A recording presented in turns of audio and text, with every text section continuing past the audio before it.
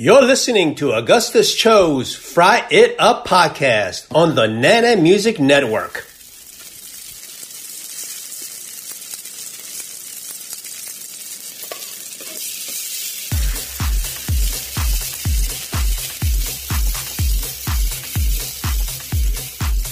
Alrighty, on today's Fry It Up podcast, played on Coach Mike Krzyzewski's Duke University basketball team for 4 years. Of that, he played in 3 Final Four games and 1 national championship game.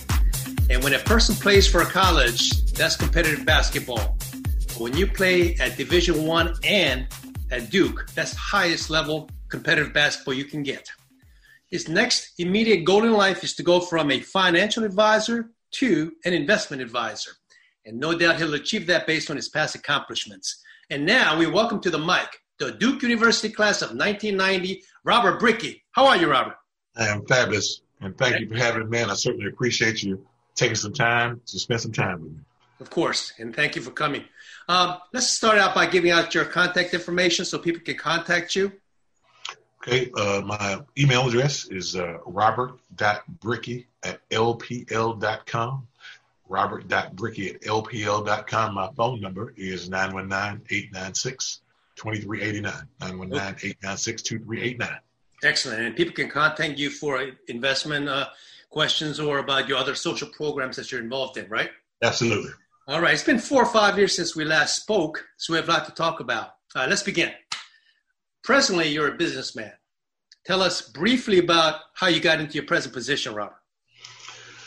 About 2012, I was living in Toronto. I came home to check on my mother and spend 2 weeks with her, hang out, make sure she was okay. And during that time, I realized that she's just not managing her affairs like I think she should. So I was like, maybe she needs some help. And so I decided to move back home, help take care of my mother, just give her a boost and make sure I'm around. In that process, I was talking to my mentor, who was a financial advisor. And he said, I think you'd be good at my business. And he made a couple of calls on my behalf. And I ended up going to work for a group called AXA Equitable, and then later on Lincoln Financial. So made the transition from coaching to the financial industry. Excellent. You know, what I noticed is that other former pro athletes have also become financial advisors. What's with that? I think they all see the horror stories of athletes who have reached the pinnacle of their careers and made exorbitant amounts of money and ended up broke. So, you know, it's one thing when you kind of understand some of that side of that business. You know, I've been a basketball player. I've known professionals and guys that made a lot of money. They need somebody that they can trust, not just professionals, everyday people. You know, I have clients that have means, and they need somebody that they can trust to help them build a plan and make sure that they're making progress. And then things change. When you're 37, you've got certain risk tolerance. You've got time. When you're 67, you need income. And so you've got, it's every stage of life, you've got to be able to have somebody that will help you walk along and make sure you're making the proper adjustments. Excellent. Now we're going to backtrack and then start out when you were a little baby. You're listed as 6'5", right? But right. You weren't always 6'5". You were born small, and you were born on December 26th. You ever feel ripped off? You know, fortunately, my mother's birthday was Christmas Day. And so she understood the plight of having a birthday right around Christmas. And so she would always make sure that I didn't get slighted when it came to gifts. And of course, I had to return the favor. Her birthday was on Christmas Day. Wow. So I had to make sure there was separate gift for birthday as well as Christmas. That had to be good. So you always got Christmas present, and then the next day you got your birthday present. Birthday present, yeah. So you never felt ripped off in any sense. No. And it was a lot easier to have a birthday party because all kids were out of school during that time. So it was easier to get them together. Excellent point. You were born and raised in Fayetteville, North Carolina, right? Correct. Home of the 82nd Airborne. Correct. And out of respect for that, I'm wearing my Army shirt right there. We appreciate that.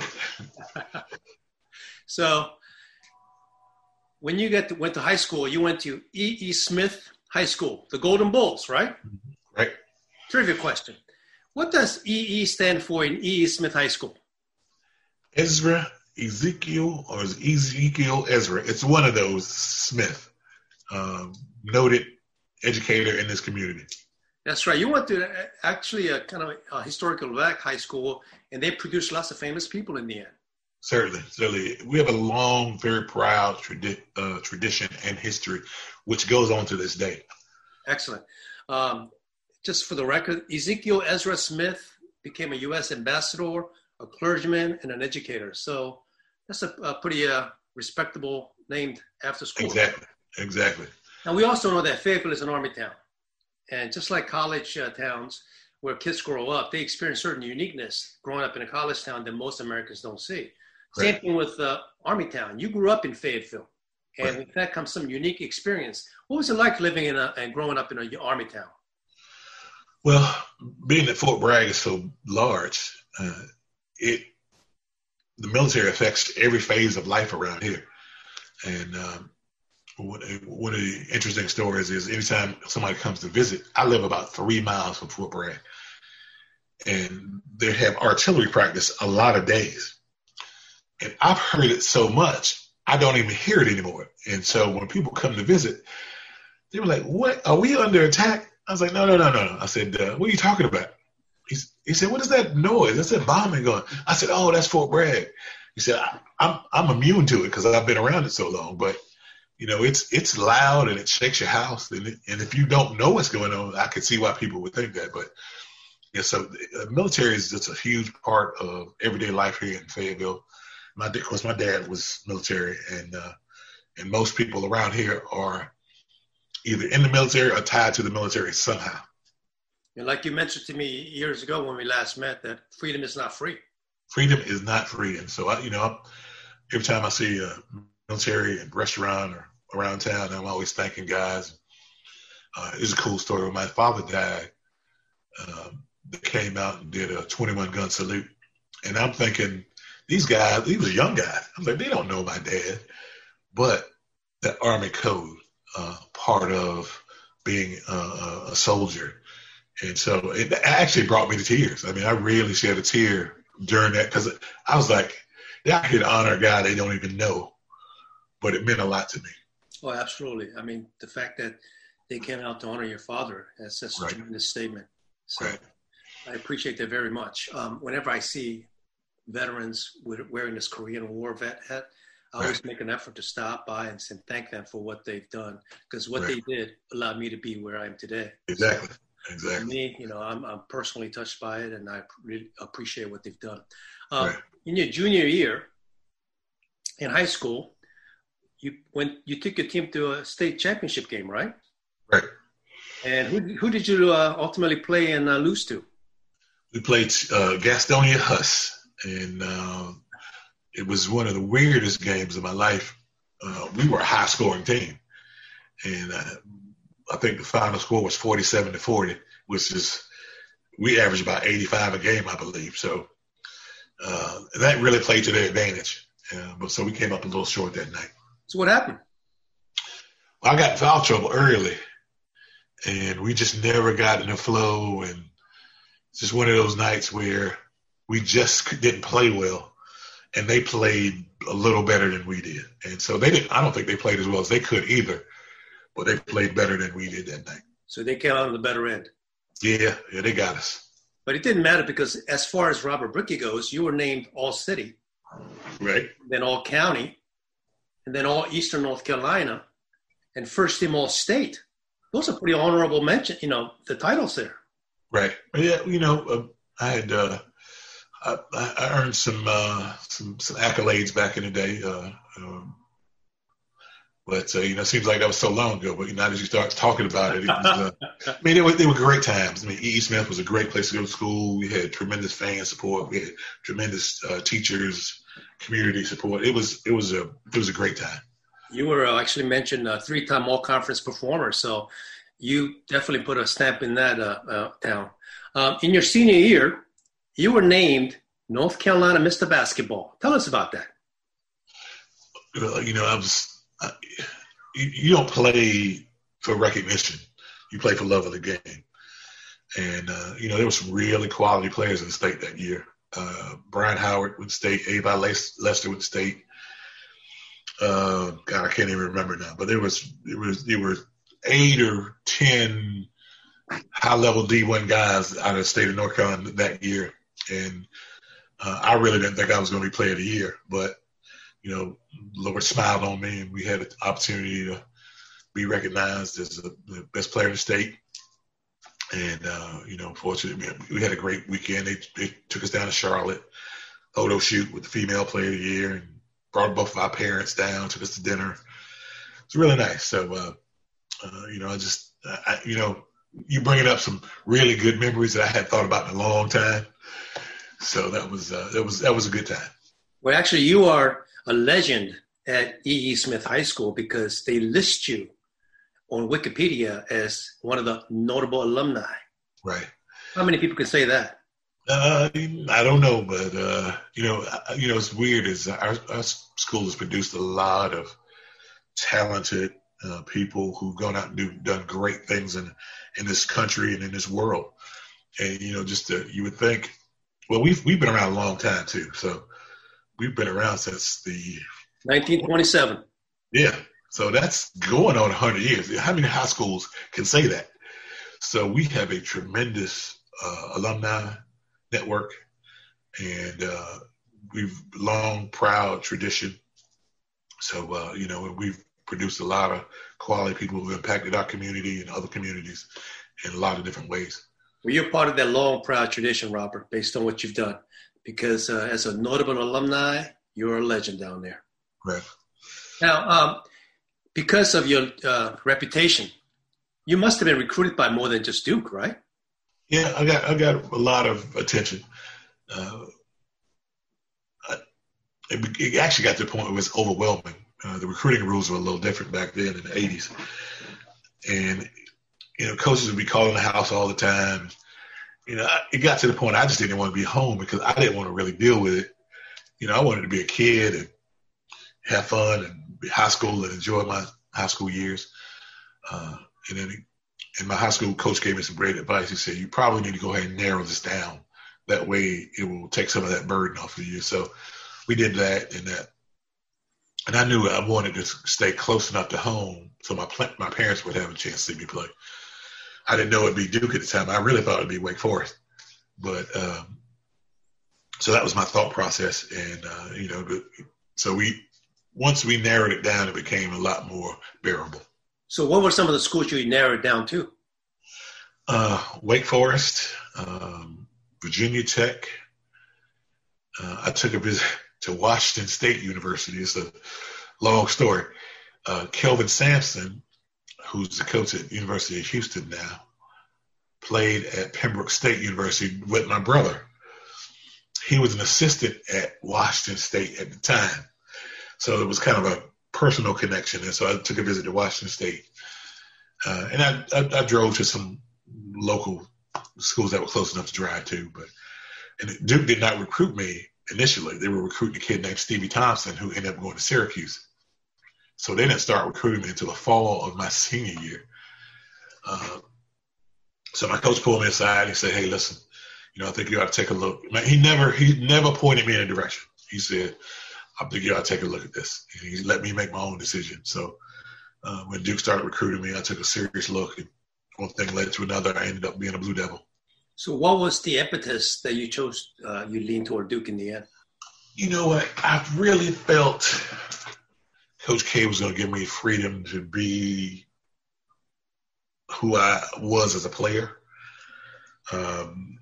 He ran that motion offense, which you can do a lot of things within the motion offense. I thought I could be successful doing that. 1, 2, great academic institution. 3, it was smaller. I didn't want to go to a very large school. I felt like I would get lost in the crowd. And then 4, it was close enough, my parents, to come see me play. And then 5, the ACC was a tremendous conference, and I wanted to be a part of that high level of basketball. Excellent. So in 1986, you became a student athlete at Duke, and you majored in poli-sci.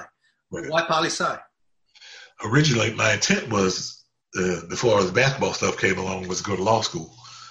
And my dad used to be involved in law. In fact, if you could see to my right, there's a bunch of books that left over from when he was studying law and taking classes. And so it sparked an interest in me as a young person. And so I thought I was going to go to law school. So that's why I majored in political science. No regrets? No regrets. I mean, I've had a good life. I've had a good. I always tell my daughter that she thinks I'm crazy. I say, hey, look, if it's my time to go today, I've had a good run. I don't have anything to complain about. So, but I'm going to enjoy the days I have left.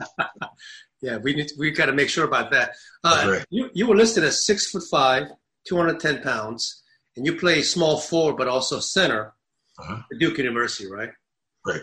And in the 80s, I used to see you play, and I used to see you, scrapping on the floor, fighting for those loose balls. And you really worked hard. Does that ring a bell? Yeah. My dad was military. My dad was a drill sergeant. So he wanted you to figure out what he was saying before he finished saying it and go ahead and start doing it. So, and then my mother was an educator. So just work ethic. I saw they got out and went to work every day, taught me things. And my brothers really helped me a lot during that process. They taught me, say, if you want to be good at this game, here's some things you need to do. You got to be able to do A, B, and C. And you got to be able to. So give us an example of what your older brothers did to you to get you ready. Well, so we would go. They started taking me to Fort Bragg when I was like 7th grade. Now I'm probably 6 foot tall in 7th grade. But I'm skinny. And they would say, hey, listen, if you want to be good, you got to be tough and you got to play with better competition than yourself. So they would take me to Fort Bragg and let me play with the soldiers. And I would get my tail kicked every weekend. And I was like, this is really not fun.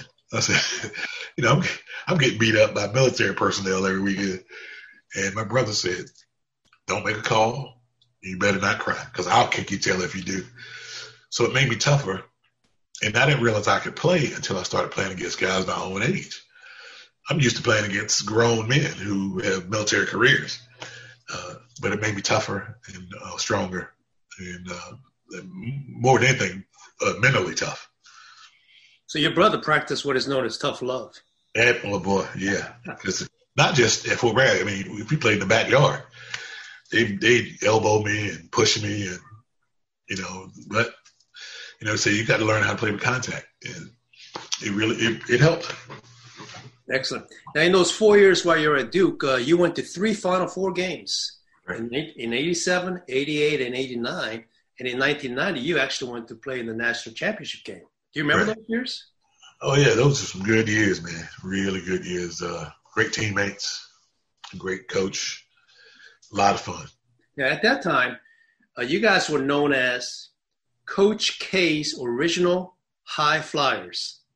Right. It sounds more like a circus than a basketball team, right? Right. Why do they call you that? Well, because I like to play above the rim, and Duke was not known for having really athletic players at the time. So maybe I was the first guy under Coach K's realm to be a high flyer. So, I got branded that, but you look now, of course, Coach K's been there almost 40 years. He's had a string of high flyers come through there now. But you're the original high flyer, right? Right. And they referred to you as King Dunk because you played above the rim so much. Yeah, and I if I got the ball near the bucket, I was going to try to dunk it. There you go. And my brothers told me you got to be ultra aggressive. So you got to really attack the basket if you get a chance. So every time I got a chance, I tried to bring the rim down. Excellent. Also, you as a freshman at Duke, you had a unique experience in that you played for the Team USA in FIFA Under-19 World Championship, which was held in Italy. So tell us about that a little bit.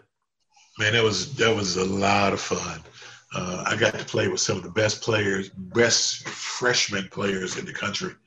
We had an unbelievable squad, and we ended up. And Larry Johnson and Gary Payton, right? At least. Johnson, Gary Payton, a guy named Ron Urey, Scott Wade, Carolina, Dwayne Shensis with Florida, oh God, I can't even remember the other guys, but we had a really good squad. And it was good to connect with guys who played in different parts of the country, different conferences. Just you hear about life in different places, and so it was. We had a tremendous amount of fun during tryouts, and even when we went over to Europe. I'm still in touch with a couple of those guys. Who was the coach at the time? Larry Brown was the coach, and he was a lot of fun. A lot of fun. He was very passionate, but very knowledgeable, and he's a really teacher. Really taught us some. Of course, we didn't have a lot of time to prepare, but you could tell in the way he did in that short amount of time, he really likes to teach the game of basketball. And had I not played for Coach K, he'd be a guy that I would have loved to have played for. And it didn't bother you that he was a former UNC coach? No, not at all. Not at all. We're going to have a lot of respect for the UNC program. Gotcha. What was Coach Larry Brown's coaching style? He was a player's coach because he wanted to take your gifts and abilities and fit them together with other guys and allow you to play to your strengths. Part of that is you got to be able to recognize what guys are good at and what they're not. And then how do I structure things to take advantage of their individual skill sets? So when you look back on your freshman year, what were you thinking at the end of the season? Man, it was you get through. We had a good. I think we ended up winning 20+ games and made it to the tournament. But anytime you thrust into a new situation and everything around you changes, you got a lot of figuring out to do. You got to where do I fit in? How can I be successful? What are the things I need to do? You take a inventory at the end of the year, say, okay, I have a better idea now. Let me work on some of these things this summer before my sophomore year. So I feel like I'm making progress each and every year after that. Did you feel you were at the right institution at that point?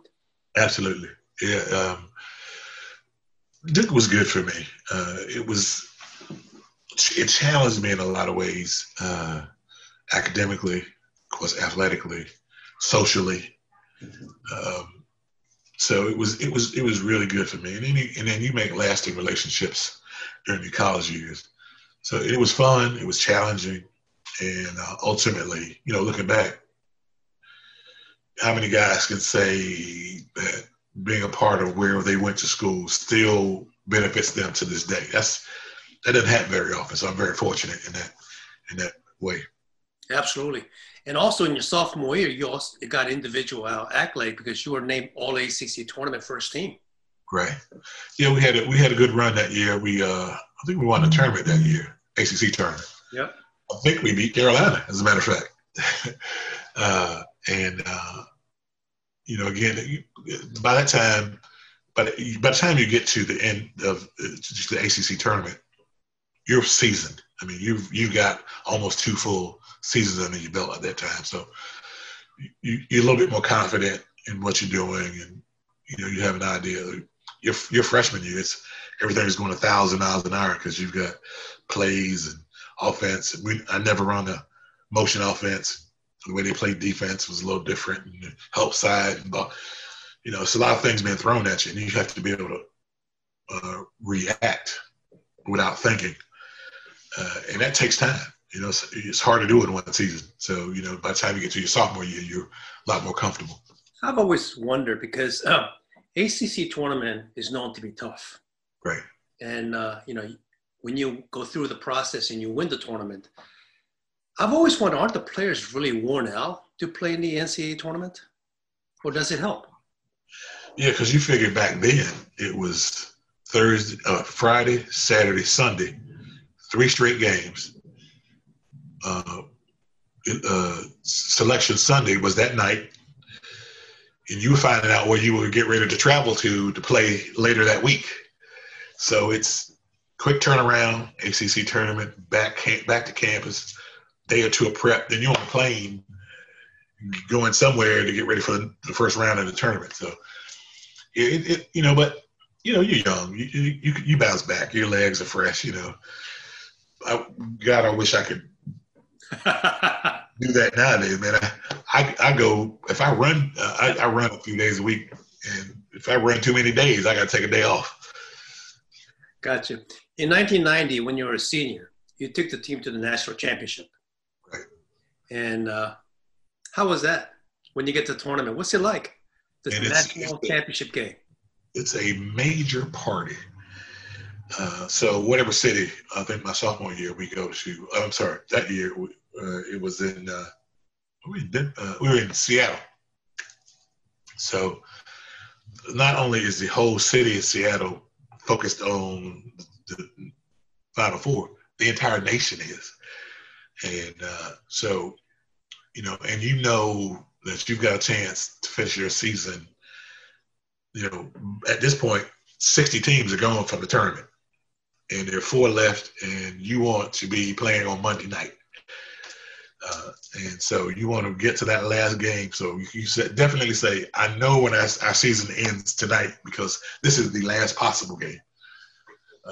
Now, it didn't work out in our favor, but still a great experience. And again, 4 years flew by. And, we get to play in the championship that Monday night. And now when you get back to campus, basketball's over. You got to start thinking about the next phase of life. And that was tough. So when you were playing the final game, the national championship game, you realized not only did your season end, but also your college playing career will end. Right. How did it feel? Man, I tell you, people can tell you how fast it will come and go, and you don't realize it until you're sitting there that last night thinking, it is over. And that was tough for me. That was really tough. I was looking forward to the next things, but, 4 years flies by, and then I'm out here in the real world getting ready for real world issues and situations. So it presented a new set of challenges. A lot of uncertainties, I imagine. Yeah. Because I'm thinking NBA, and they cut the draft that year from 3 rounds to 2 rounds. I don't get drafted. Now I got to be a free agent and try to work my way up. So a lot of uncertainty. Plus, I hurt my knee that year, and I'm still not 100% healthy. So it was it's one of those things that can make or break you. And if you handle it the right way, it'll, even if you don't make the NBA, it's going to help you do other great things in life. Gotcha. Philosophical question. What meant more to you in those days? Representing the USA national team or representing Duke? I'm going to say that playing for Team USA only because you just don't get an opportunity to represent your country very often. And certainly no slight to Duke University. That was an amazing institution and program. But, I had one shot to represent my country, and that was a really great time, special time for me. Well, I thank you for representing it well. Do you see any difference in attitude in terms of present-day players versus back in your days? Yeah, I think part of the problem is the development of the internet and social media. Kids today get recognized at such early ages, and they can become internet legends when they're in middle school. So, and that can be detrimental to some kids. I mean, now, if you let that go to your head, you can buy into all the hype and never make it. So how did that work out for you in terms of your values as hype and all those things? Anybody influence you in your thought process? See, when I was in school, we didn't have social media, and the best you could do was make the newspaper. So it's just a different time, and AAU was not huge at that time. Matter of fact, we had no programs in Fayetteville. We had, I think the closest was Charlotte. And so AAU wasn't that big then, and all these summer tournaments.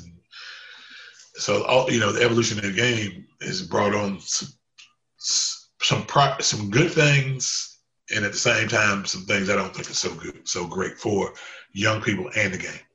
Did your high school coach influence you in any way in terms of your value as a player? Oh yeah. He was an amazing coach and man, and he passed 2 or 3 years ago, and I had a chance to speak at his funeral, which I felt was a real honor. But he instilled a lot of things in me, and one of which was be humble, keep your nose clean. And he said this a million times: praise is like poison. If you swallow it, it will kill you. So he said, always be humble, always be willing to listen, always be willing to work. And if you do the right things, people will help you, and you will find yourself in good places in life. All right. Let's talk about something called one and done. You tell us what one and done is, and then what your thought on that is. One and done is the evolution of the game of basketball to the point where high school kids will go to college for 1 year, based on the rules set by NCAA and NBA. And then after that 1 year, they will enter their names into the draft to try to pursue their career as a professional. Excellent. And what's your thought on that? It's two sides to every coin. I see both sides. Everybody that laces them up at a high level or a medium level wants to be in NBA. And so if you have a chance to make your dream come true after 1 year, I cannot argue with a young man, especially when it becomes from an economically disadvantaged situation. He's got a chance to help his family. I cannot argue with that young man. Gotcha. I think the downside of it is you're 19. You still need to develop mentally and physically. You don't know the trappings of this world. You don't know. You're not used to having access to cash and people on a grand scale. And that could be the downfall for a lot of folks. Gotcha. I'm going to take you back to 1988, January 21st, 1988. You're playing at Chapel Hill. Duke is ranked number 9 in the nation, and UNC is number 2 in the nation. Score: Duke was 69, UNC was 70. And there were 4 seconds left in the game. And when Carolina threw the ball in, blah, blah, moved around, and then Jeff Lebo got the ball, and he took the winning shot. Except there was a problem. What happened? I got switched out on Jeff. I'm not sure who was guarding. I think Phil Henderson was. And it was a screen, and we had to switch. And I knew by the time Jeff had the ball, he had limited. I don't think he had time to get one dribble in a shot. So I knew he had to catch and shoot. And I was close enough where I thought I could affect the shot, if not block it. So I was able to get a finger on it. It fell a little bit short. We get the rebound, we win. And the ironic thing about that story is it was on. I woke up last week about 4 a.m. It's on ESPN. And then I'll give you the story about Lebo. I think I'm in Chicago one day at a restaurant. I'm about to eat. I'm in the airport. And waitress comes over with a beer. And I'm thinking, I haven't even ordered yet. He said, the gentleman over there sent you a beer. And said, that was a lucky block at the end of the game. I look over, it's Jeff Lebo. So and we've laughed about that over the years a couple of times. Well, I remember during the 80s, every time Carolina played Duke on Sunday afternoons, Carolina would lose 9 out of 10 games. So it was not one of my favorite days. Right. What was it like playing in Dino back then? Man, again, Dino at the time was relatively new. And you didn't have large campus facilities like that. I mean, it seated like 25,000 people. That was almost unheard of in the 80s. And so, you walk in there and everybody's got on the wrong color blue, and band and the fans and the noise. And it's a big place. So, your depth perception is different in a large building. It's like you're outside almost. And so it takes some getting used to, some adjustments to get used to the size of the facility. But it's a great place, named after a great coach. You play for Coach K, and of course you can't talk about Duke basketball without Coach K. Right. What was he like as a coach and as a person? Well, man, he was amazing on both fronts. Amazing man, amazing coach. And how does he prepare, for example? Oh man, he is the most prepared coach I've ever known. One of my friends was his neighbor in college, and his bathroom was on the same side of the house as Coach K's film room. And he said that many nights he'd get up at 3, 4 in the morning to go to the bathroom, and he'd see the flicker of the film. This is how he described it, coming from Coach K's film room. He's watching film at 3, 4 in the morning. This is in the 80s. And so fast forward, I've had a chance to be around him a few times between the Olympics. And, I know some of his staff, and I'll say, hey, or ask his oldest daughter, Debbie, who was at Duke with me. I said, is your dad still preparing like a maniac? She said, yeah. She said, I thought by now he would delegate more of that, but she said, no, he's still committed to preparation as ever. And that's why he's successful. And he's ultimately prepared for whatever happens. And then I'll even say he's a better human than he's a coach, better person than he is a coach. Just an amazing individual who's done a lot of great things for people. You'll never know. And he doesn't want people to know. And to me, that's a mark of a true humanitarian, is when you give and don't want your name attached to it. You've confirmed everything I always thought about Coach K. And even though I wear the other blue, I always felt and have respect for the Duke program because of him and also the players that he's mentored over the years. And I think he does exemplify what West Point stands for, which is duty, honor, and country. And exactly. It worries me, even as a non-Dookie, when he retires, when he steps aside. It concerns me what Duke's going to do, after he does step aside. Right. Do you have any thoughts on who might take his place when he does retire? That's a tough question. We have all pondered that question. And your guess is as good as mine, but I would say maybe Johnny Dawkins, Jeff Capel. I don't think Quinn Snyder's going to leave the pros, but his name is going to be brought up. Maybe Steve Wojciechowski, if he gets a little bit more experience as the head coach. He's doing a good job at Marquette. I'd say one of those guys. So it's going to be kept in the family? I would assume so. But again, your guess is as good as mine. I don't have any inside knowledge to say one way or the other. I mean, whoever replaces Coach K has a big vacuum to fill. And I'm really sympathetic towards that person because that's a big, big shoe to fill, right? Okay, you remember when Dean Smith left? And Guthridge took over for a little bit. And Guthridge was like, yeah, I want to do this for a little bit, but I don't want to do this very long. And then they had trouble finding somebody to come back that was in the Carolina family. So, at some point the tree gets a little thin. So I think they'll try to keep it in the family. Excellent. Excellent. And we will be right back after this important message. All right, welcome back to Fry It Up with Robert Brickey today. And we're going to pick up where we left off. At this point, Duke is at the national championship game in 1990. Right. And we want to see what it feels like to be at the national championship game with marquee name like Duke and the coach and the players. So, Robert, share with us the moment, what it's like to go to the game and then throughout the game, what it feels like. Well, the first thing is, this is a culmination of 4 years on the line. The last game, this is going to be the last game in your college career. And, of course, you want to go out with a bang. We have a chance to win the national championship, kind of ride off in the sunset. But it's a big deal because, one, we've been in the Final Four 2 years. So we lost in the quarterfinals the previous 2 seasons. Now we made it to the big dance. We feel like we're prepared. We know UNLV needs them.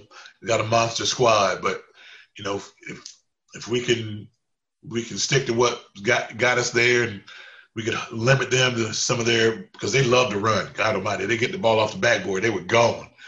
So if we could limit some of their transition buckets, then we might be in this thing. And then who knows, we'll win it down the stretch. It didn't work out that way, but nonetheless, it was a great experience. It was tough because that's your last game. And it's just like we talked about retirement earlier, it gets here a lot faster than you imagine. The end of 4 years got there a lot quicker than I would have imagined. So, I was really down after the game, one, that we lost, and then two, that my college career was over. I think we had a good run and all that, but for that to come to an end was tough. But then you got to get ready for the next thing in life. So get knocked down here, you got to get up and dust yourself off and keep it moving. So, but it was great experience. Coach K did a phenomenal job that entire year. Well, all years, but that entire year, and had some great teammates. That's one of the things you miss, is being in the battle with guys with a common purpose. So, it's when you get out in the real world that you don't have the highs and lows like you do in athletics, because what you do is celebrate it with a lot of people, as well as when things didn't go so well, people mourn with you. So, you can yell and scream and high five and do all those things. You can't do that in the corporate setting. They may call security on you. So, but it was a great experience. And, looking back, sometimes I reminisce, and, it was an exceptional run, exceptional coach, great teammates, great institution. So it's one of the highlights of my life. Excellent. And you also served as one of the captains of that team. So that was an honor. Great. Oh, yeah. We know. And one of the things as captain is because you got to be accountable, and you got to hold other people accountable, but you want to do it where they have fun. And I would always say, if you're not having fun, go do something else. And that applies to anything in life. If you're not enjoying what you do, not enjoying the process, find something else to do. So, we try to keep it light. We knew what we needed to do. We knew what we wanted to accomplish. Let's go do that. But let's have fun while we're doing it. Now, you're one of the few players where you not only play at a high caliber school, but also you also represented the USA in one of those international games. What meant more to you between representing the USA or playing for Duke? That's tough. That's a great question.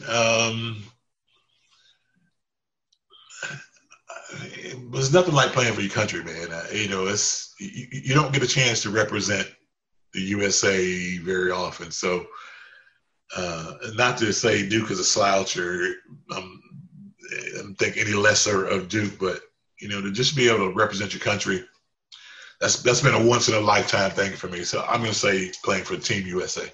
I like the reasoning there. When you think about your playing days and when you think about the players today, do you see any difference in attitude? In some ways, yes. I think kids are babied a little bit today. I mean, they identify you at a young age now. So you might be an 8th grader and you might be a YouTube legend in the 8th grade. And so you get notoriety on a large scale at a young age, and people cater to you along the way. And not to say you're not good or you haven't paid your dues, but all that attention can be detrimental in some ways. So I think players, because social media and the way kids can get exposure now, I think it's great because it gives them opportunity, but I think there's a downside to that as well. Gotcha. Now, when you're playing, you're in the old days, and as I saw you guys play, there was no such thing as one and done. Right. And before you tell me your philosophy on that, why don't you tell us what one and done is now for the listeners? One and done means a high school player is going to go to college for 1 year, and then he's going to enter his name into the draft to try to hopefully move on to the NBA. So what is your thought on the one and done? Like when you were playing, the fans actually got to know the players because they played for 4 years, and there's a relationship going back and forth. You knew who they were. Right. These days, you play for 1 year, it's like, okay, and he's gone. Right. So what is your thought on one and done as terms of overall program? Well, I understand the concept. Maybe if the situation were different when I was in school, maybe that's something I would have done if I'd had the opportunity. Because everybody plays to try to get to the next level, and they can get there sooner now. I think the downside of that is they're not as mature. They're not as mentally. They're not as mature physically. They're not as developed. Their skill level in the game is not developed because they haven't learned how to play. Especially if you came from a high school where you were just better. You didn't have to learn how to play. And then you spend 1 year in college. You get a little bit of that, but you don't get 4 years of an experience to learn a system and learn positioning and rotations and those kinds of things. And so when they move to the next level, it still takes them a couple of years to really develop. Like, so I love Jason Tatum, who's a Duke graduate. And I knew he was going to be a really good pro. And you look, I think this is his third year. He's really gotten it now. Like he was always an exceptional talent, but now he can put some maturity with his skill level and knowledge of the game and comfort level. Because, when you're a rookie, just like you're starting over again. And then, so you're figuring your way out and you gotta get through some tough times. But now he's a third year guy and he's really a good player, an exceptional player. So I see both sides of that coin. I don't know which I fall on some days, but I mean, I can't blame a young man because he puts himself in position to help he and his family for a long time. You feel like you missed out on that when had you had the opportunity? No. I needed to, again, I was a freshman. I needed to do some growing up. I needed to get better mentally and physically and learn some things. So, I wouldn't have been ready, and it probably would have hurt me. All right. You can't talk about Duke basketball without talking about Coach Mike Krzyzewski. Right. What was he like as a coach back then when he was coaching you? Again, when you go through the process, you get some things. Looking back, you realize the bigger picture. He is the most prepared coach in America. I mean, he is going to be prepared. I'll give you a quick story. His neighbor was a friend of mine, and he said a lot of nights he'd get up, maybe go to the restroom 2, 3 in the morning, and he said his bathroom was on the side of the house that faced Coach K's film room. Now, this is the 80s, where you had to thread the film projector. So this is not DVD or VHS. This is that old school reel-to-reel machine. And he said, a lot of nights he'd see the flicker of the machine in the light from his window as I'm going to the bathroom at 3 or 4 in the morning. And he said, so, I didn't understand the work he put in to be great.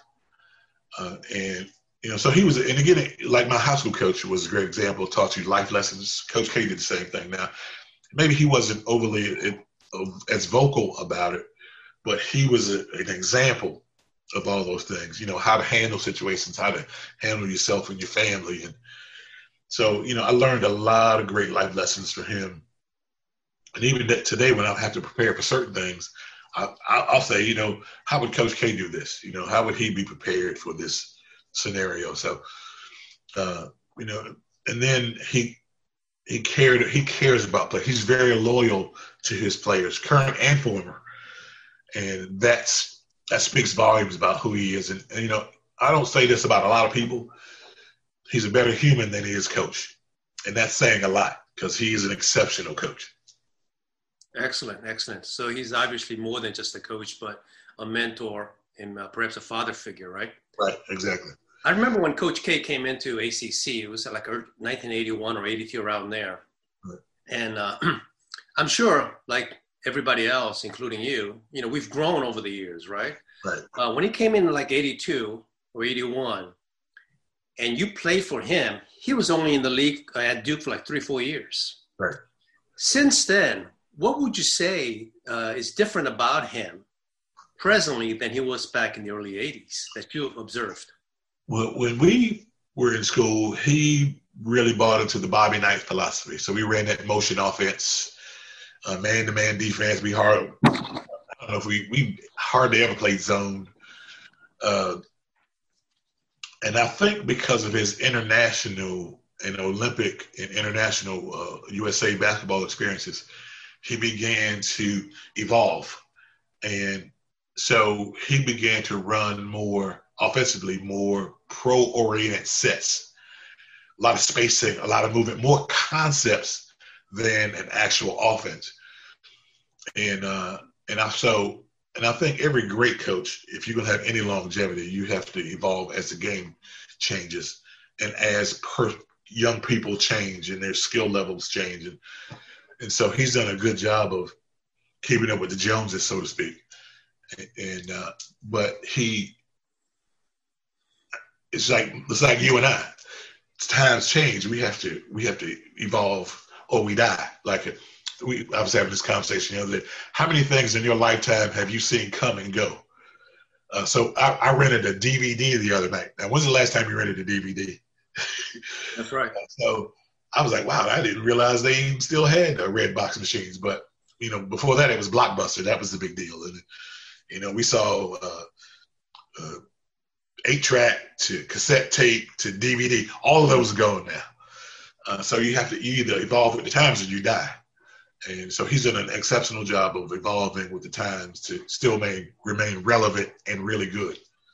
This is just one man's opinion, but to be a legendary coach, it's not just about the wins and losses. Right. And obviously Coach K has won more than he's ever lost. Right. But it seems to me that his legacy ultimately will be the number of coaches that he has produced over the years. Right. What is your thought on that? Well, I don't know if there's something you set out to achieve, but every coach wants to know they're good enough and have passed on the knowledge and the wisdom and the love of the game to his players who eventually become coaches. And, when you're good, I don't care what your chosen profession is. When you're good and you're around people, you should teach and reach other people. And so it's like your parents. My parents are gone, but they're still alive because there are many things I do on a daily basis, sayings my mom or dad said or things that they did or the way they did things, the way they handled things. So every coach, every good professional, actor, coach, teacher, doctor people should want to emulate them. That's right. I'm going to take you back memory lane, and I'm going to see if you can remember your sophomore year, January 21st, 1988, in Chapel Hill, in Dean Dome. That year, Duke was ranked number 9, and UNC was ranked number 2. Score was Duke 69, UNC 70, with 4 seconds left. And then it was UNC's ball. They threw it in, went around back and forth, and then Jeff Lebo took that shot to win. But instead, there was a guy named Robert Brickey who blocked the shot, and Duke got the ball, and they won. Right. Remember that? Oh, you know what's funny? That game was on TV last week. I wake up about 4 in the morning, and it's right at the end of the game. So I get to watch this segment. Tell us, man, what was going on in your mind at the time? Well, in fact, Lebo was not if you go back to the tape, Lebo, I was not guarding Lebo. Instead of screening, we ended up having to switch. And I knew Jeff was going to shoot it because he didn't have time to take a dribble. He had to catch and get the shot off. So I was like, I'm close enough. I think I can. I didn't know if I could block it, but I thought I could at least make him think about it, maybe make him shoot it short. But I was lucky enough to get a finger on it. Now, here's a funny story behind that. I'm in the airport. I think I'm in Chicago 10, 15 years later. Waitress comes over. I'm sitting at a restaurant. I was about to order food. Waitress comes over and said, that gentleman over there bought you a beer. I said, well, who is that? I look, it's Jeff Lebo. He told the waitress to tell me that was a lucky block. So we've had a lot of fun with that over the years when I get to see Jeff. I tell you, Jeff had an eagle eye. And it was a sharpshooter. So it could have gone in, but you blocked the shot. And this is another example of what I said earlier, which is that on Sunday afternoons on NBC TV, whenever UNC plays Duke, somehow Duke pulls it out. Right. And that day was you. What was it like playing in Dean Dome as a Dookie? Man, I tell you, in fact, the Dean Dome was relatively new when we were in school. So, we really never seen anything like that. Nobody in the conference had an arena like that. So it's a big deal. And, you go in there and there's 25,000 folks with the wrong color blue on, and they're yelling and screaming. And, again, the rivalry's been hyped up because generally both were ranked in either top 10 or top 15. So it's always a high-level competition game and a rivalry and all that. And again, I knew a lot of their players because I hung out with some of their guys, Rick Fox and King Rice, Steve Bucknell, and Scott Williams. Scott Williams and I played on that junior world team. So, and I knew those guys. So I would, so when we weren't playing each other, we were cool. But, when the game time comes, we were ready to kill each other. But that's the nature of the beast. I understand. I'm going to ask you one philosophical question about college programs, and then we're going to move on to post-college, okay? Okay. What's your thoughts on college athletes being paid or about to be paid, potentially being paid? I think that's a slippery slope. I think there's some ways to manage it because when there's $1 billion on the line, there's going to be corruption. And so you can't set up the system to facilitate corruption. So I get it. A lot of these kids come from areas where they're socioeconomically disadvantaged. There's some ways I think you can manage it where you can incentivize some things, maybe not cash, but, if, I need to keep a cell phone. Well, how am I going to pay for a cell phone if I can't work? It's not an expensive proposition, but maybe figure out a way you can get the kid's cell phone. I want to take my girlfriend to the cafeteria to eat, I think there's some ways you can do it and to make it better without actually having to physically pay players. And on the back end, you incentivize graduation. So maybe as a freshman, you put money into a fund or an annuity of some sort that's going to grow. And if you make the pros, you don't get any of the money. If you don't make the pros and you graduate, you get a piece to help you get started. Well, you were there, so your perspective is worth knowing. In your senior year, you hurt your knee, which kind of messed up your life plan, I guess. Talk about that a little bit. That was frustrating because, I'm thinking I'm building my way to an NBA career, and then I was middle of the season. I hurt my knee, and I had to miss a number of games, and ended up having to wear a brace. Didn't have to have surgery.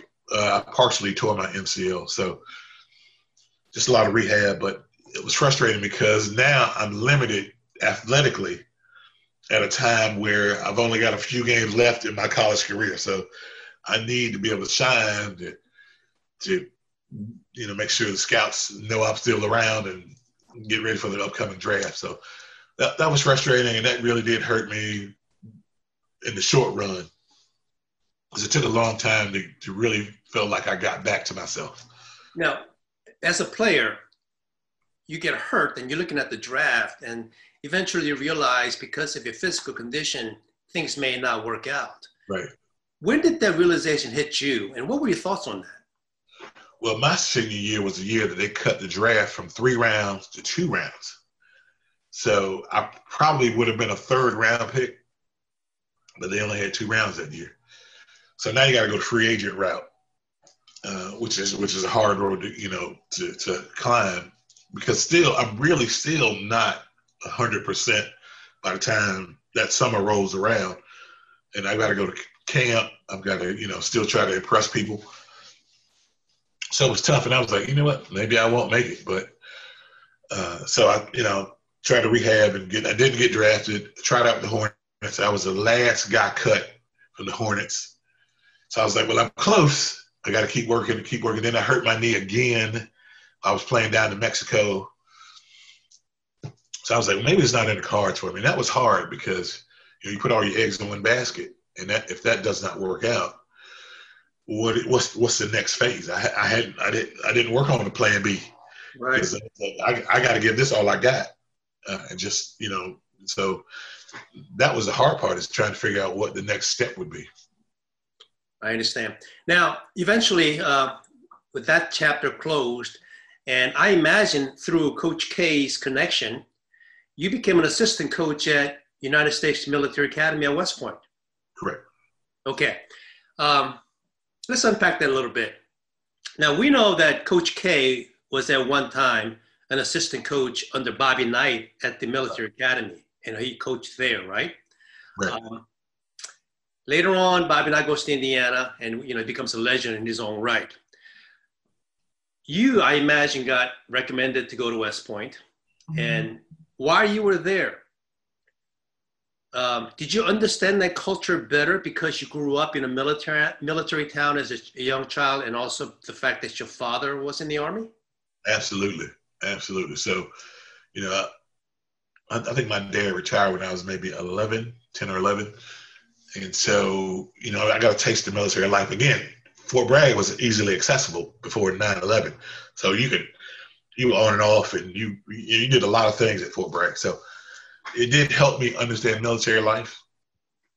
And you were right. Actually, Coach K played with a guy named Pat Harris, who was the head coach at West Point at the time. And that was the connection. That's how I ended up getting there. So, and again, and when I got there, I had an even greater appreciation for the military, because now you've got young people who have decided to come to West Point and to make military at least a 5-year commitment coming out. So, and we had some great kids, man. I really enjoyed my time there because everybody was so respectful and honorable, and they all lived by the code, which was great. I thought it was great. And we had some great personnel on campus. So it was a really good experience. So beyond, typical coach would just see players as players and nothing more than that. But these cadets that you were coaching had the fortunate ability to coach. They were more than players, right? They were future officers of our country. Oh, yeah. They're future military leaders. And if you look historically, West Point puts out a lot of top-level military commanders. So if you're going to make it a career, it's the place to start if you can get in. And they really, one thing I loved about it, I got to know some of the alumni during some of the events. And, man, they really have a great bond. And they really try to help each other. And it's a great network. So that was one of our selling points in trying to recruit young men is, listen, first of all, I'm telling the parent, first of all, he's going to have a job. And then 2, he's going to be a West Point graduate. That's going to carry a lot of weight. And so, recruiting there was difficult, but, those that got it really got it, and they went on to do great things. Yeah, they're called ring knockers, West Point Association, so they do help each other. Yeah. What one lesson did you learn as the assistant coach being at West Point that you carried on?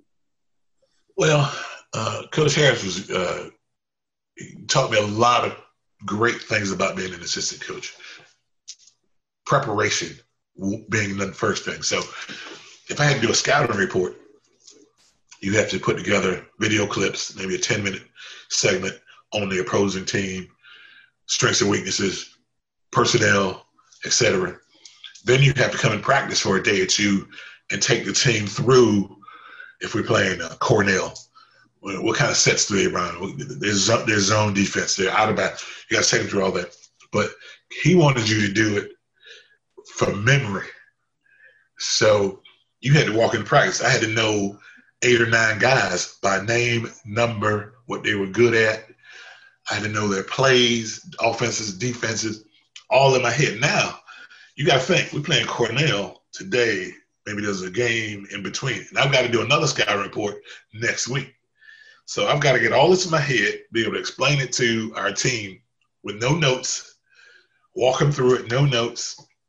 All at the same time, I'm already preparing for, we play Bucknell next week. I got to start getting tape together. I mean, so it was a nonstop process. And sometimes you're on the road. I might be recruiting in South Carolina, or we've got a game in Jersey. And so it was a lot of moving pieces to try to get all your scouting reports together, as well as stay on top of recruiting, because you can't recruit 6 kids at West Point. You got to recruit 600 and let the numbers dwindle until you'll get through a lot of no's before you get to some yeses. So it was a great way. It was hard because it was just a lot of moving pieces. So when I left West Point, it was actually easier because I got used to the way Coach Harris did things. And actually, I understood it later. When you walk in and you constantly referring to notes, it is not the same as you coming in and having it in your head and walking through. The optics are different. And so it helped me to become a better coach once I left West Point. That was a rude awakening from being a player to becoming a coach, isn't it? Oh, yeah. You're on the phone every night, all night when you get done with your work day.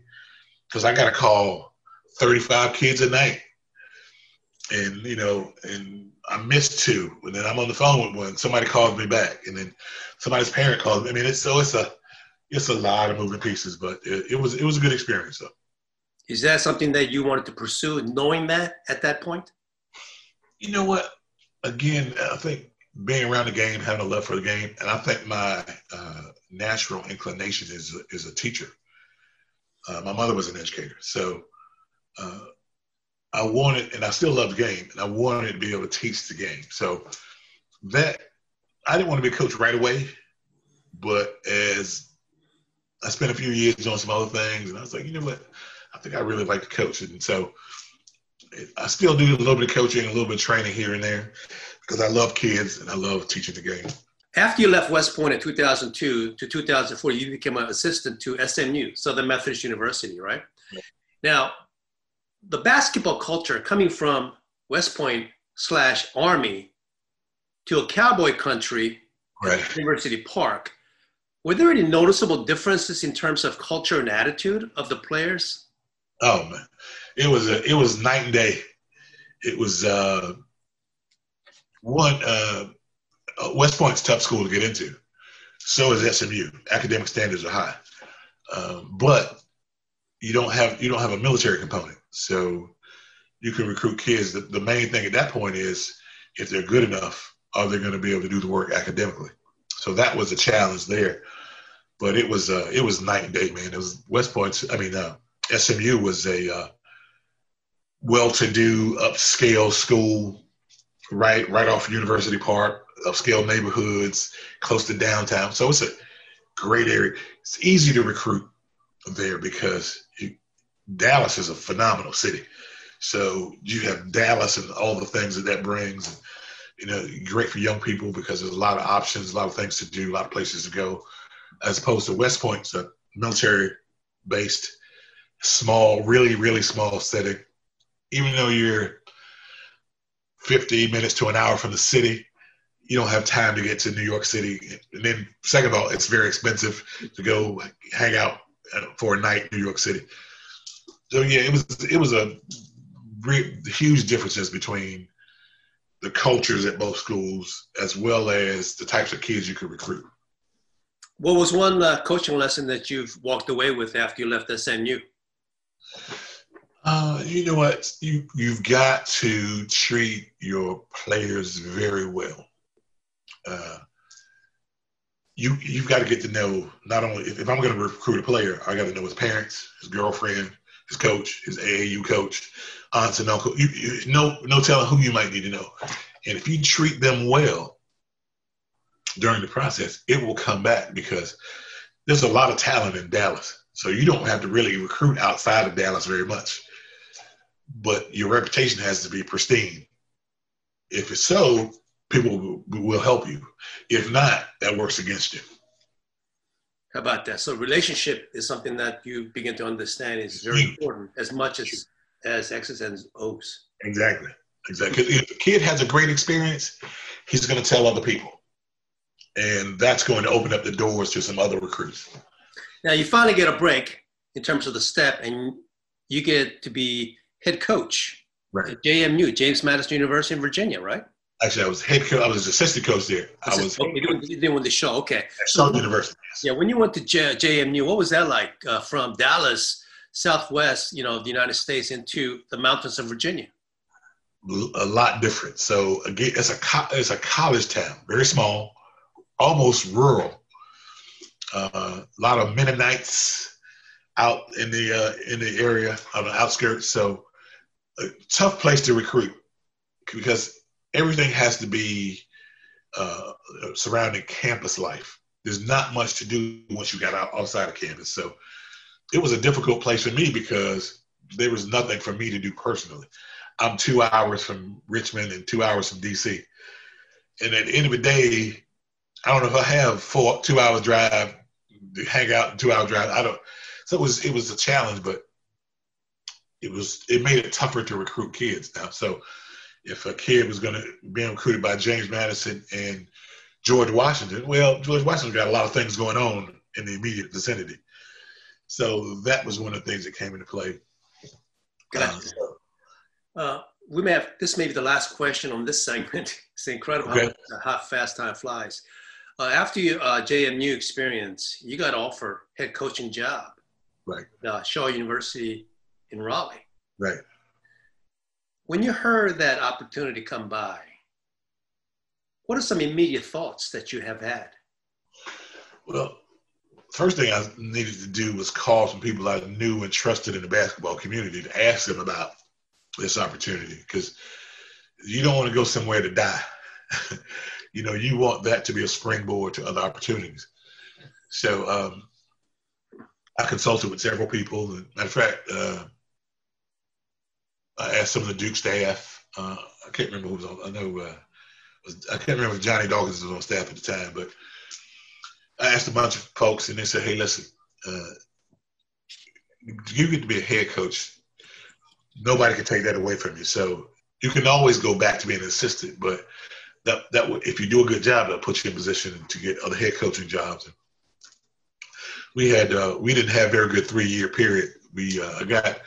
I really had a great class my 3rd year at Shaw, and man, the injury bug just decimated us. I mean, by the time we got to Christmas, we were down 7 players. So we couldn't even practice. We didn't have enough people to practice. So we hobbled through that season. But it taught me a lot of life lessons. So I learned from it. I think I got better. Now, head coach title is a significant one. So you realize the implication of what you're trying to do, right?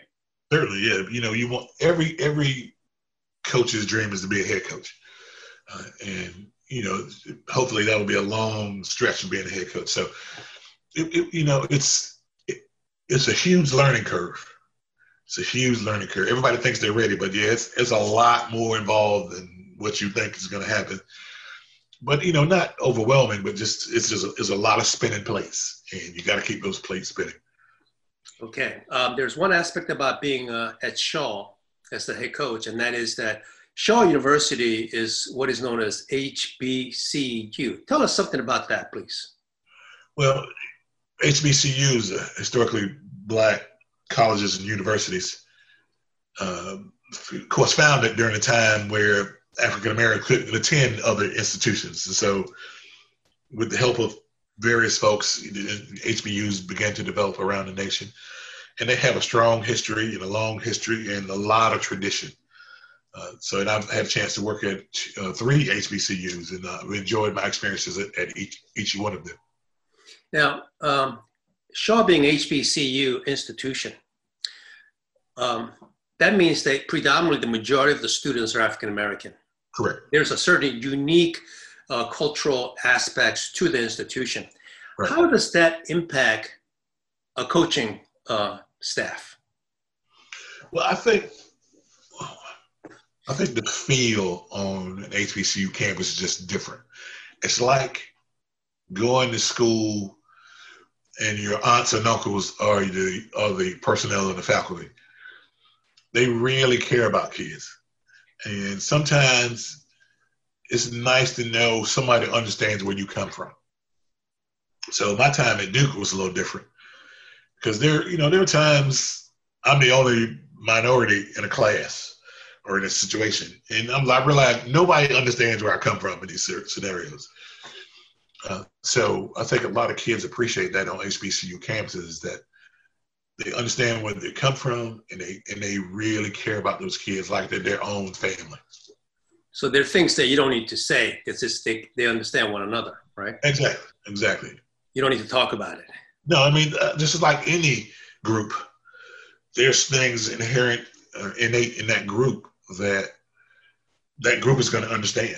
And, it's you don't have to have a lot of conversation about it. Gotcha. And we will be right back after this important message.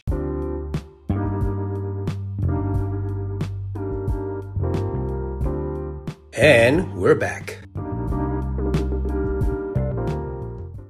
Continue with that, though. What was the biggest lesson you walked away with when you left as the head coach at Shaw and went back to your former institution? Well, I think once you've been a head coach and you go back to being an assistant coach, you're a better assistant coach because your perspective is bigger. When you're a head coach, you're responsible for the entire program. You got to think about the entirety of the program. And now that I've been a head coach and I can go back to being an assistant, I'm still thinking about the bigger picture. So it allows you to think on a level that's going to help this head coach more, because I'm going to anticipate things in the way of thinking as a head coach that's going to the way my head coach is going to think about doing things. So I'm anticipating helping eliminate some issues because I'm already thinking about the bigger picture. So it really made you appreciate Coach K's position, right? Oh, absolutely, man. I tell you, when doing it at his level, there's so many things and people that are pulling on you and trying to pull you in different directions. I mean, it's hard enough to run a basketball program, but he's got the Emily Krzyzewski Center. He's involved with the business school and his USA basketball. He's got all these other things, not to mention your family, your kids and grandkids. So it's a balancing act that's hard to pull off by a lot of people. There's only so much hours in a day, right? Correct. Now, in 2008, you returned to Duke, and you were employed as assistant director of basketball operations. So that was sort of like a homecoming for you. Correct. So when you were returning back to Duke campus on the management side now, after playing on the court for 4 years, 22 years later, right. How do you feel? I feel good. One, it's familiar. So it's not like I have to get used to a whole new set of surroundings. And then two, Coach McCauley, Joanne McCauley was the head coach on the women's side. And she did a great job, and she allowed me some freedom and flexibility to try to help. So it was a good experience. Worked with a guy named Al Brown, who had been a long time assistant. He'd been on the men's side and on the women's side.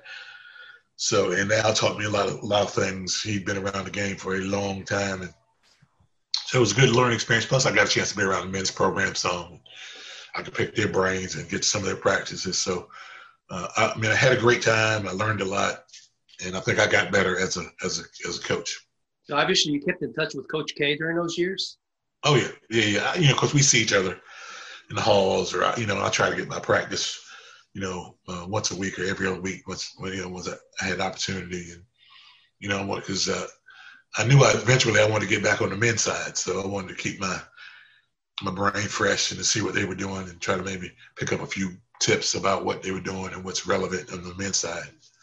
Now, when you come back and see Coach K, you have to see him in a different light because you were he was your coach as a player, but now you're on his management side.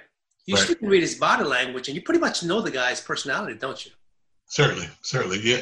And Coach K was great during that process, that transition, and he said, hey, he's always said, if there's something I can do to help, and when he said, he really means it. And I had a chance to stay connected to the men's program and Coach K, and he would give me words of encouragement, and sometimes I'd want to ask him a thing or two, why are you doing this, or why are you doing it this way? What was your thought process? So sometimes that's part of getting better as a coach or an actor or an athlete. You got to understand the process and what goes into making great decisions within that process so you have a great outcome. I imagine you really come to appreciate Coach K much more in retrospect than you ever did as a player. Absolutely. Man, I tell you, to do it has it been 40 years yet? It's close to 40 years he's been head coach at Duke. Oh, yeah. And to be successful. Absolutely. Matter of fact, when I first went to West Point, he wrote me a note. I still have it. He said, work your tail off, learn as much as you can, always learn, because I'm still learning. And at that time when he wrote that, I was like, I'm thinking you've already arrived. But he said it's harder to stay on top than it is to get on top. That's true. And so, those words of wisdom, and I carry those with me even to this day. How did you end up at North Carolina Central University the following year? How did that happen? Lavelle Monk was the head coach over there, and I knew Lavelle from, back in the day. And, I called him actually to congratulate him. He had just gotten a job. And I said, hey, man, congratulations. And, if I could help. He said, man, come over and see me. Come see me. And I went over to see him, and we talked. He said, I'm looking for a guy. And I didn't know he was looking for a coach at the time. But I just went over there, talk to him, talk a little basketball, catch up. And he said, man, I'm looking for a coach. And so that's how that evolved. And again, I always wanted to get back on the men's side. And so he brought me on this to be a part of his staff.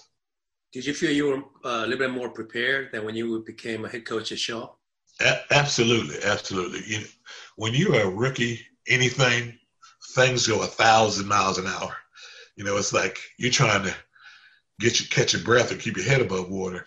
And then the older you get some experience and things slow down and you learn to manage and to think and to process. And so by the time I got to NCCU, I felt very comfortable in my role as a coach and confident in my abilities. And so I thought I was able to help that program some. Excellent. Well, the following year, you actually became the head coach again, right, at Oshawa Powers, National Basketball League of Canada, located in Toronto. Now, you talk about a transition. You go from Durham, where Central is located, you go to Ottawa. That's had to be some shock, culture shock and otherwise, right? Actually, culturally, it wasn't bad. What was bad was the weather. It was cold. I'm a country North Carolina boy. I'm used to, if it snows, that means you go home. But it was a really good experience. I had gone to Toronto to do a couple of camps.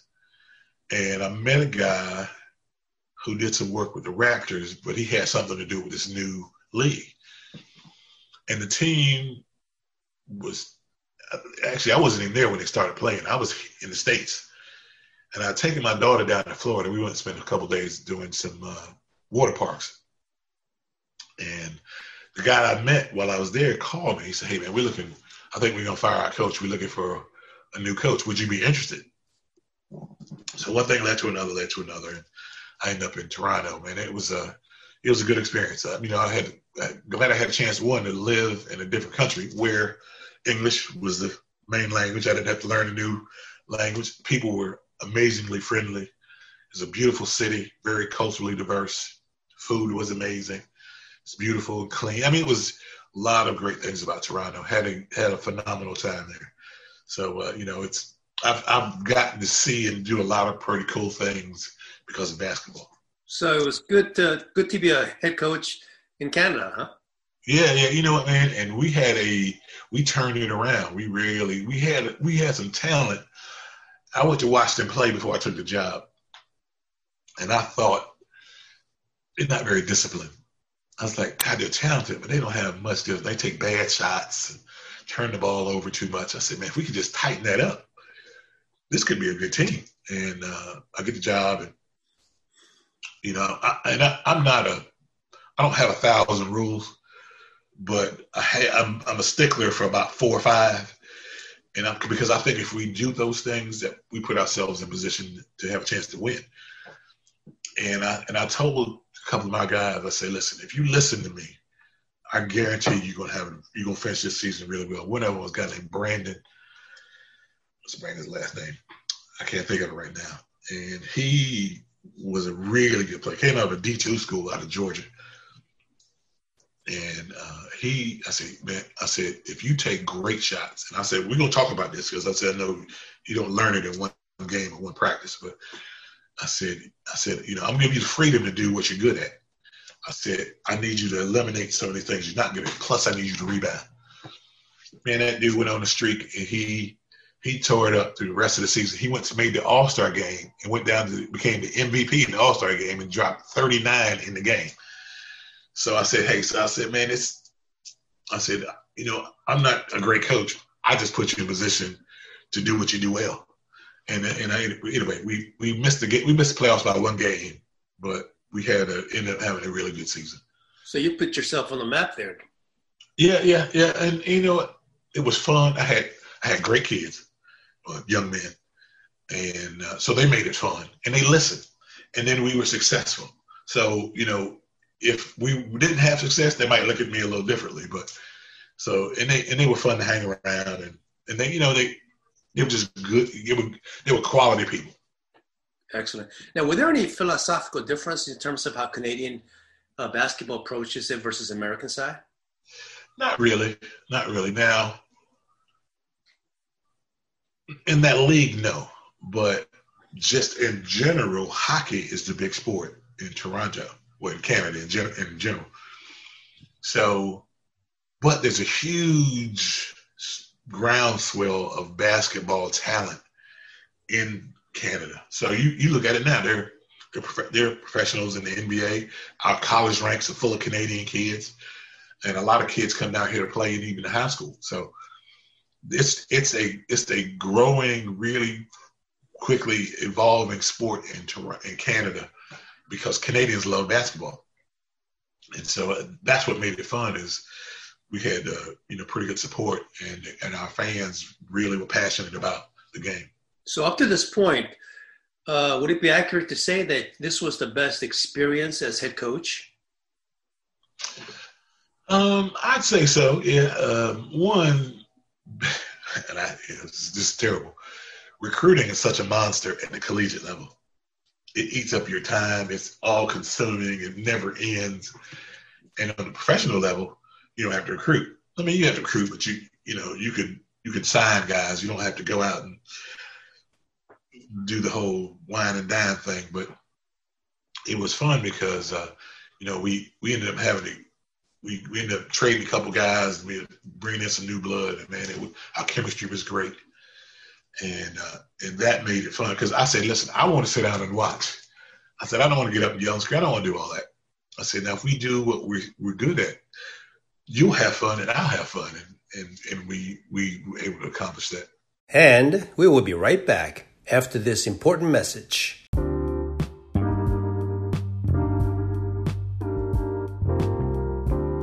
And we're back. What separates your coaching style from Coach K's? I am probably a little more laid back. I'm going to give them, and I got this from Coach K, but I'm going to give you some concepts, and this is how we're going to play. We got to figure out how you make you successful in what we're doing. But I want to sit down during the game and be an observer. I don't want to talk a lot, because when I'm talking, I'm missing something that's going on. And Coach K is really intense. I'm not as intense. Sounds good, man. All right. So after that, you most recently you were coach with Raleigh Firebirds, correct? Right. Correct. Then Raleigh Firebirds were part of NAPB, which is North American Premier Basketball. Tell us what that's about. Actually, what's happened is, if you look historically, there have been a lot over the last 40 or 50 years. There have been a lot of professional attempts to put together a nice professional league outside of the NBA. And so that's what this league is attempting to do. They've changed the name to the TBL. And I think I just saw something on Facebook. I think last year we had 10 teams. I think we're up to 16 now, and they're looking at adding 4 to 6 more. So evidently they're doing a lot of work during the pandemic. But so it's a really good league, man. It's exciting style of basketball. Again, my first year, we were one game from the finals. We lost on the road in overtime, but we had a really good year. Again, had really good players, quality people. It was fun. I wanted them to be able to enjoy what they do. I don't want to put a whole lot of limitations on you. I want you to be free within certain restrictions. And we were able to be successful. And so it was really fun. Had a great time. You're looking forward to going back into coaching anytime? Yeah, I'm still the coach of the Firebirds.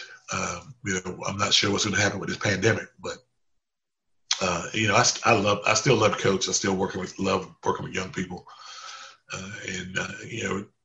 I don't know if you ever get it out of your blood. You come up to Raleigh often? You know what? I used to. In fact, I'm leaving to go to Raleigh when we're done. I've got I had a house here. I just sold it, so I've got to go pack up a few things, and the movers are coming tomorrow. So, but I don't get there as much as I used to. So, are you gonna move to Raleigh, or what? What's the story? No, I'm moving from Raleigh to Fayetteville. Oh, you're in Raleigh now? No, I'm in Fayetteville now, but I got to go to Raleigh, Okay. close out all that stuff, make sure the house is clean. And I see. Gotcha. Yeah. Gotcha. Now, you have a daughter? I do. So tell us about your daughter. How old is she? Man, she is 28. I can't believe I've got a child that old. She's a phenomenal young lady. She went to East Carolina undergrad, and she is she's applying to go back to get into grad school now. She wants to pursue a doctorate in occupational therapy. So I was hoping she'd get in this fall, but she didn't, and so she'll probably be in the fall of 2021. Does your daughter know who Robert Brickey is? Yes and no. It's not something I don't talk much about. If she asks me, I'll but I don't talk hoops with her like that about my past. Okay. Hey man, down in Fayetteville, what's your favorite Korean restaurant? You know what, man? There's one right on the boulevard. Oh, it's actually Thai. And I cannot think of the name of it, but it's really good. They used to have one called a Thai Room, and it closed. I don't know why. It was exceptional. So I eat there because they're close, and I eat there fairly frequently. But I love Asian food. You got good taste. I was down in Fayetteville the other day, and there's a great ramen house. If you ever. Oh, I know exactly what you're talking about. It's right next to. It's on McPherson Church Road. I know exactly what you're talking about. Okay, I've eaten there. I'm talking about the one on Owens Road in Bordeaux Shopping Center, Bordeaux. Oh, I haven't been over there. And I was there Sunday. It was excellent. Really? Yeah. And what were you doing? What were you doing in Fayetteville? Well, I was coming back on my way back from Augusta, Georgia, back Okay. home, and I had to stop by, and I was hungry and that sort of thing, and Right. I got to get my Asian food fixed in. You know what I mean? Right. So But next time you stop through, call me. I'll treat you to lunch. Oh, you got that. I'm going to get that in writing, man. Listen, man, let's give out your contact information again. Okay. Email robert.brickey@lpl.com. robert.brickey@lpl.com. No, phone number 919-896-2389. 919-896-2389. Robert, I want to thank you for opening up your life with us. And this concludes our Fry It Up podcast with Robert Brickey. And this program is about individuals overcoming life situations to live the life they are destined. Why? because they work for it. So be encouraged by Robert Brickey's life's journey and keep on trucking, because tomorrow is a gift and an opportunity to make it happen in your life. I'm Augustus Cho with the next chapter. Over and out.